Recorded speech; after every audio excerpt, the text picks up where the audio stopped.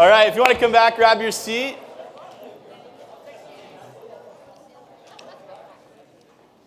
And if you have your Bibles or apps on your iPhones, you can open up to John chapter 6.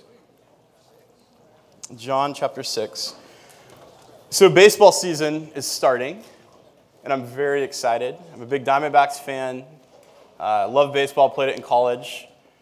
There's an old catcher from the New York Yankees named Yogi Berra. Some of you know Yogi Berra. He's kind of famous for different sound bites, saying ridiculous things. He's the one that's known for saying it's like deja vu all over again. And when you come to a fork in the road, take it. Well, there's a story about Yogi Berra. After a game in New York, went to his favorite pizza parlor. And as he was there, the cook was excited. We have this all-star catcher here, going to make him a great pizza pie. And as he brought it out, he said to Yogi, "Yogi, how would you like this cut? In 6 slices or 8? And Yogi said, "Well, better make it 6, because I don't think I can eat 8 slices of pizza." One of these Yogi-isms, right? And I hear that, and I'm like, I get it. I get it, Yogi. They all think you're ridiculous, but it's a psychological thing. 6 slices instead of 8, same pizza, same amount. Yes, I wanted to share that story because we're talking about a story that involves food today, in a certain quantity of food that's kind of difficult to wrap our minds around when we try to understand the quantity of food that's in this story. And the story is in John chapter 6. And we've been going through the Gospel of John as we kind of go through this Lenten season. We've been asking you to just read John this season over and over again. We have a journal that you can read, and it'll ask questions and kind of help reflect and study the Scripture. And what's interesting about this story is it's a miracle that takes place. But not only is it just a miracle that is an amazing story, this is found in all 4 of the Gospel accounts of Jesus. The old pastor Charles Spurgeon says, because it's found in all 4, we should pay attention to what's happening here. And it's a story that you might even be pretty familiar with. And I just want to read the story, and then we'll kind of look at what's going on here. John chapter 6, verse 1. Starts with, "Sometime after this, Jesus crossed to the far shore of the Sea of Galilee." That is, the Sea of Tiberias. "And a great crowd of people followed him because they saw the signs he had performed by healing the sick. And Jesus went up onto a mountainside and sat down with his disciples. And the Jewish Passover festival was near. And when Jesus looked up and saw this great crowd coming toward him, he said to Philip, 'Where should we buy bread for these people to eat?' And he asked this only to test him, for he already had in his mind what he was going to do.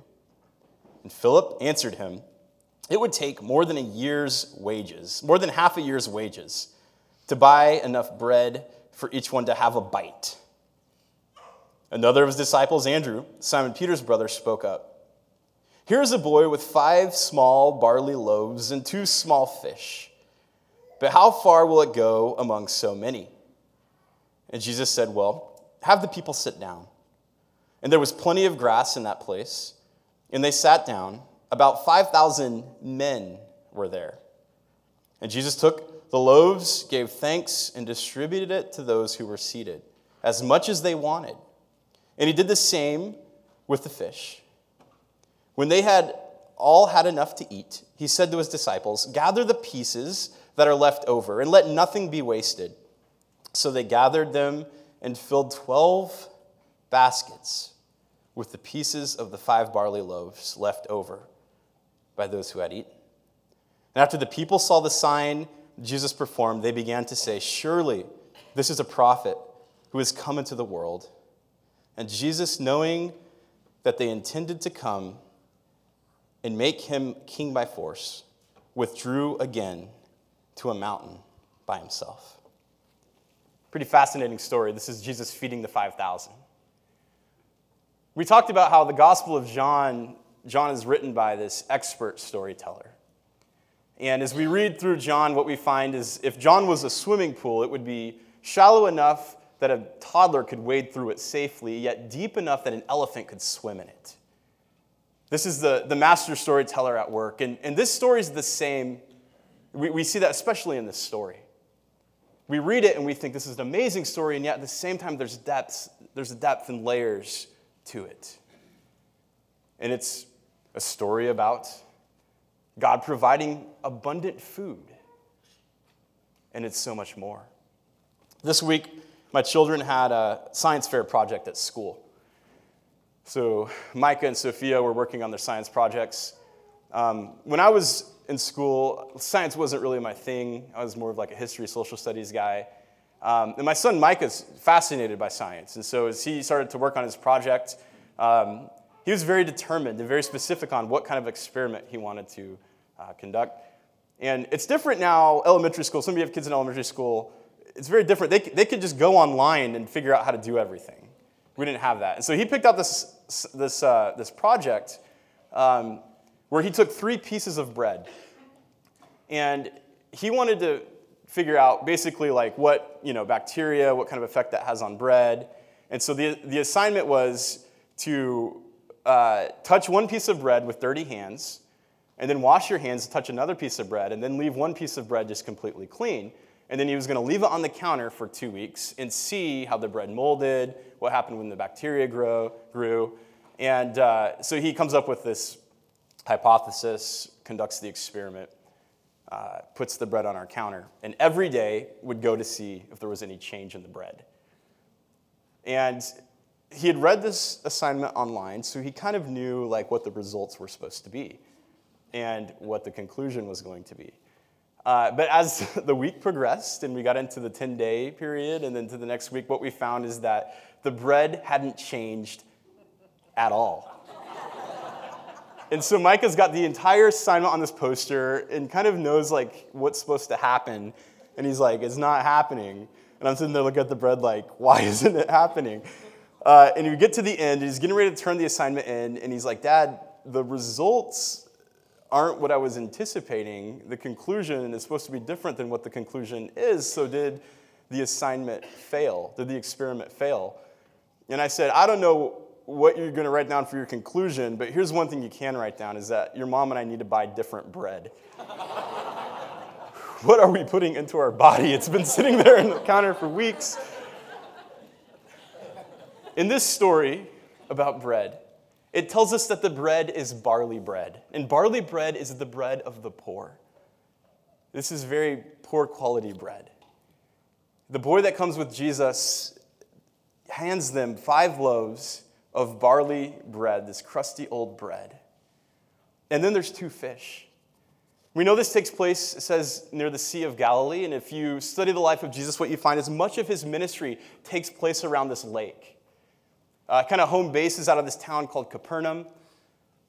And it says it's also known as the Sea of Tiberias. And Tiberias is this town on the southwest bank of the Sea of Galilee. And it was built there by Herod, named after the emperor of Rome. So by the time this story is written, it might be the Sea of Galilee, also known as the Sea of Tiberias. And it was this fishing community. So people just live off the lake.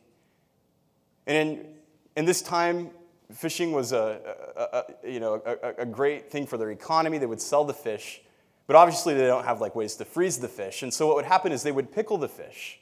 There would be like these sardines from the lake of Tiberias that they would pickle and send them all around the empire to eat. It kind of became known as that for great fish.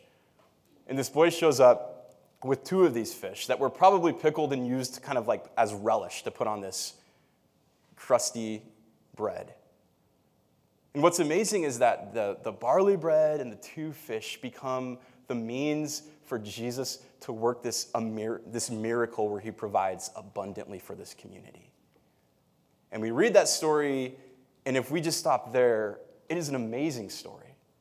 That God takes something so insignificant and does something amazing. It's similar to the wedding at Cana where God takes water and turns it into wine. He takes something that's ordinary and he turns it into something that is extraordinary. And if we stop there, it's a beautiful story. But I also want to look at 4 characters that are in this story. Because I think that as we read the story and the details of these characters comes out, what we find is that we identify with the people in this story. The first character is this man named Philip. I want to look at Philip and his reaction. Going back to verse 5, it says, when Jesus looked up and saw the crowd coming toward him, he said to Philip, where shall we buy bread for these people to eat? He asked him this only to test him. He had already had in his mind what he was going to do. And here's Philip's response. It would take more than half a year's wages to buy enough bread for each one to have a bite. And he says that with an exclamation point. So I'm wondering what that would have been like to hear that conversation. I mean, Philip basically looks at Jesus and says, that's crazy. We can't do that. Feed 5,000 men. And it just says men, so who knows how many women and children are there. We can't do that. His response to this situation is, in a sense, there's some wisdom here, right? He's being very realistic. We know that Philip kind of grew up in this town, so maybe Jesus was asking him because he knew the local foodie scene. I don't know. Philip's response here, though, to this situation is, there's nothing we can do about it. There is nothing we can do about this. And I think that's an interesting response. And it's an interesting response because we see what eventually happens. And I wonder, how often in our life do we respond to situations this way?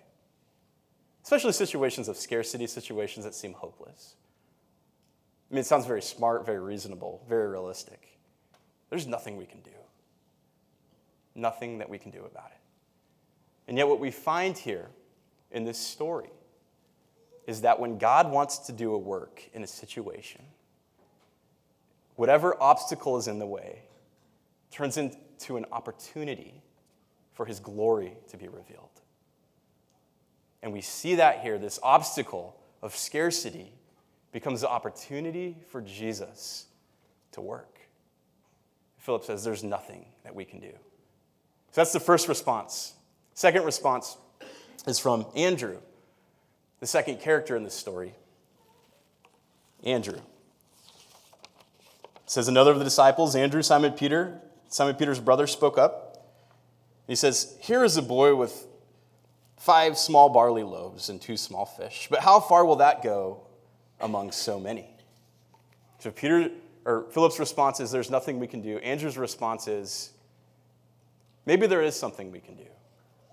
And he brings forth this boy and he says, here's some food.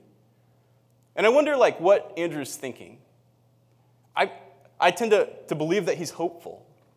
That he brings this boy saying, there's actually food in this crowd. Maybe there's more. Or maybe he's seen the wedding at Cana, Jesus turning water into wine, and he knows there's some food here. Who knows what Jesus can do with it? But when Philip's response is, there's nothing we can do, Andrew's response is, there might be something. There might be something. And who knows what's going through his mind, because he says, but this isn't very much, there's obviously, it's not enough for 5,000 people. But he brings this boy to Jesus. And he's hopeful. He's hopeful. His response to this situation that seems hopeless is very different than Philip's. And I wonder if he is anticipating a movement of God, and therefore he's willing to do whatever it takes. Andrew and Philip both respond very differently to this circumstance. Each of us is faced every day with different circumstances. And I wonder, how do we respond? Are we in tune with the heart of God, with the will of God, with what God is doing among us? Andrew's hopeful. Another thing that is interesting is that Andrew doesn't necessarily do anything else but to bring this boy to the feet of Jesus. He sees something here that God can use to bless the whole community. He's aware and in tune of this 5 loaves and 2 fishes. 2 fish. Fishes? Fishy? Fish? Fish-eye? 2 fish. brings it to Jesus. And I think that's interesting too, because it tells us something else about different circumstances. There's this old story about this German schoolmaster that was teaching at this all-boys school. He would show up every morning, and the class would sit down, and he would take off his hat, and he would do this ceremonial bow to the class. And he treated his students like they were royalty. And one of the other teachers was confused by this, why would you do that to these children? And the schoolmaster would say, because I don't know what these children are going to become. But I believe that each one of them has the potential to be great, and I feel like I'm in the presence of greatness every morning. One of those children ended up being Martin Luther. This is something that influenced the life of Martin Luther, the way that he was treated with such dignity in his upbringing. We know Martin Luther becomes one of the most famous theologians of his time. Ends up reforming the church and all sorts of different things, but he was no doubt influential. I think what's interesting here is that as Andrew looks at this situation that seems hopeless, he brings this boy to Jesus. He sees something in this boy and he brings him forward. And then because of that, the whole community is blessed abundantly. There's something about bringing someone else to Jesus. We never know what's going to happen. And I would say we never know the possibilities that we are releasing when we bring someone to Jesus. We never know the possibilities that we are releasing when someone encounters Christ. This is why we should all serve in the children's ministry at Desert City Church. No. But when we think about our lives, when we consider the different circumstances, we have no idea. All we're called to do is to bring people to Jesus. All we're called to do is have eyes that see, hopefully, that any circumstance can change when we encounter Christ. This is why we do things like Teach One to Lead One, the organization that mentors children in schools. This is why we care so much about our children at this church. This isn't a time of just babysitting or managing them. It's a time of saying, we want to just lead you to Christ and watch God unleash your spiritual, God-given gifts and potential, because any one of you can change the world. Because we have eyes to see that in people. We bring them to Christ. Who knows what we're unleashing? The whole community is blessed because of it. May we have the eyes to see as Andrew did. The third character is this boy. Never gives us the boy's name. Doesn't give us a whole lot of detail other than he's got the barley bread, which means, maybe he comes from a very humble circumstance, or maybe, the parents are like, you're probably going to lose the food anyways. We'll just give you the barley bread. I don't know what's going on here. But what's so interesting to me is that he's generous with his lunch. He comes and says, sure, take the barley bread, take the fish. And he places it in the hands of Jesus. And he's willing. And from him just giving this simple gift, the whole community is blessed. And what we learn here is that with Christ, the most insignificant people and most inadequate resources can get turned into something miraculous. This boy comes with the barley bread and the fish, lays it in Jesus' hands, and Jesus does something spectacular with it. We see from his generosity, from his sacrifice in very ordinary things, he unleashes something that God can use that becomes a blessing for the whole community. And I think there's something there that is so important for us when we consider the needs of the world around us. That God uses our ordinary gifts, attempts, inadequate resources to do amazing things. William Barclay wrote a commentary on the story, says this: "It may well be that the world is denied miracle after miracle and triumph after triumph because we will not bring to Jesus what we have and what we are. If we would lay ourselves on the altar of his service, there is no saying what he could do with us and through us. Little is always much in the hands of Christ." And I think that's true of our church as well. starting this church here in Desert Ridge. Ordinary people, limited resources.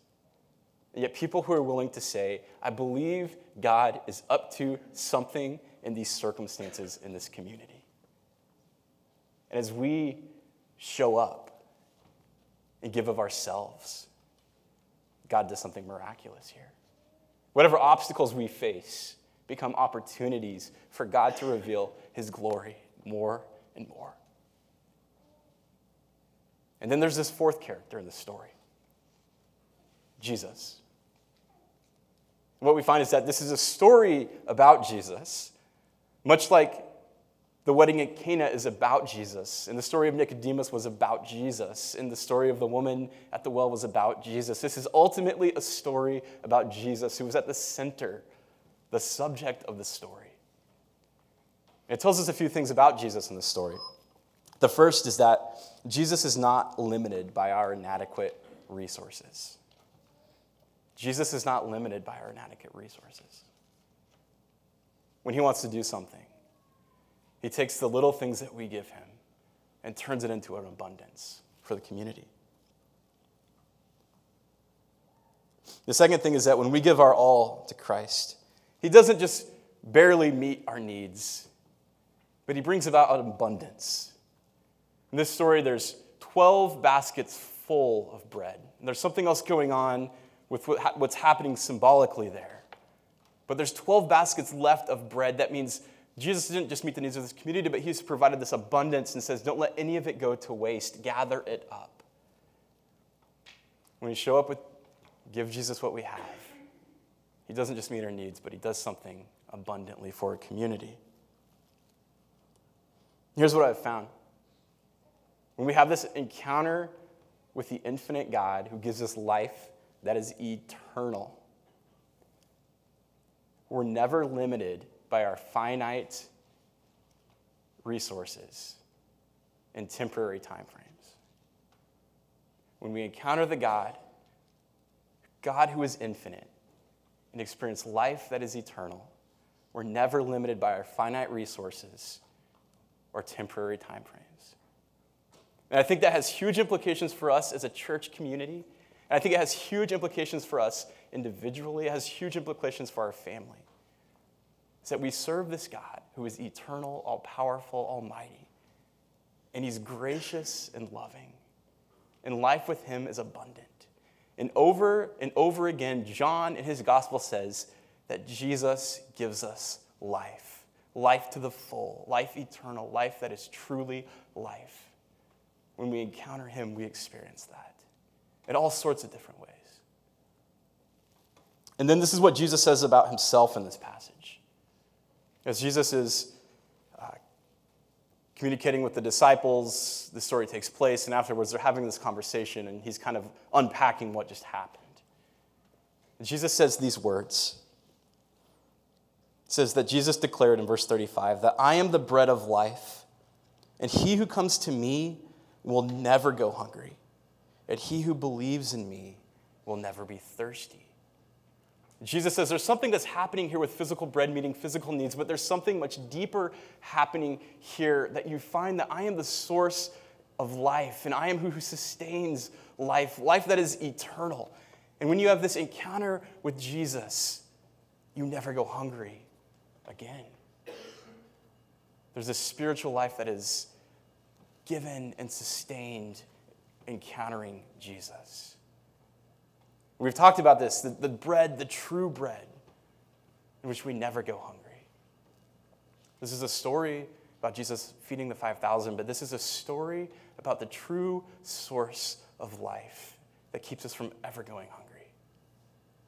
And I think this is important because ever since the Garden of Eden with Adam and Eve, we've been searching for life and fulfillment outside of God. As I was kind of reading through this passage this week, and as I was looking at my journal and reflecting, here's what I learned is that I'm constantly seeking life and contentment outside of God. And I just started to write down a few things that I seek to feed off of, and then how that makes me feel. Here's a few things that I found. When I try to feed off my accomplishments, my soul grows thin and weary. When I try to feed off what other people think, other people's approval, my soul grows anxious.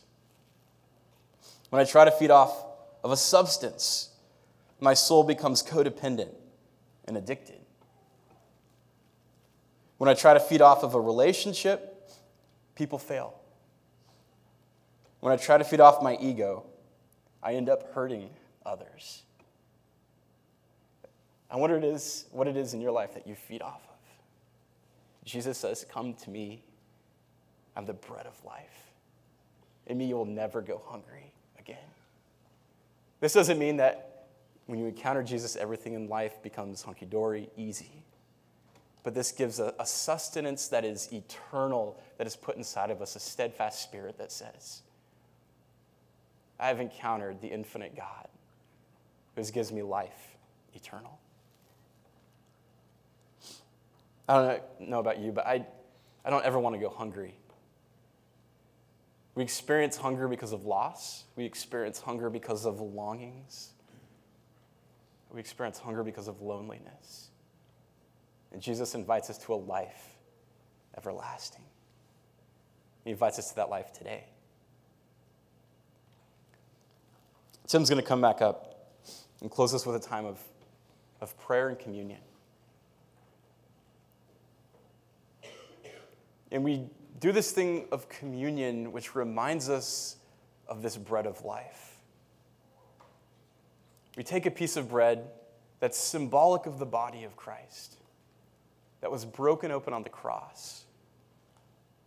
And all of the ways that we hunger and long for things that leave us unfulfilled, the ways that we miss the mark of how God has designed us to live. All the consequences that come from those longings. On the cross, Jesus makes a way. On the cross, Jesus conquers our sin. On the cross, Jesus absorbs our brokenness. On the cross, Jesus is broken open, but life is poured out. Represents this bread of life. And we take juice, and the juice represents this blood of Christ that is shed on the cross, that cleanses all of our iniquities. The story that we're a part of, we experience life. Because the death that we were headed towards, Jesus takes upon the cross, and he conquers it. And when we take communion, this is this symbolic thing that we do that is sacred, that is this reminder of what God has done for us. We're told to do this in remembrance of that. But then we also take it and we proclaim it, that this is our story, but this is the story for all humanity. We want others to know this story. We proclaim it and we live it.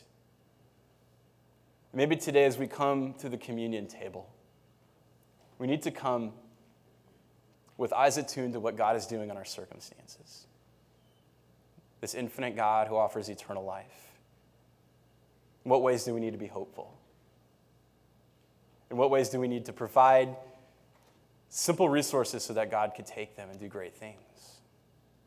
In what ways do we need to turn away from the things that we are trying to meet our hunger needs so that we can experience life that is truly life in Christ? When you're ready today, spend some time reflecting. You can move to the communion table, considering such things. Let's pray. Lord, we're so grateful for stories. These stories that are found in your word. They're thousands of years old. And yet they're alive and active. Lord, we want to see stories like this in our day. Your glory revealed, miracles to happen, that you would bless this community with the abundance of your life. We know that starts with us individually, within our own soul. We know that moves through our community and spills into the neighborhood.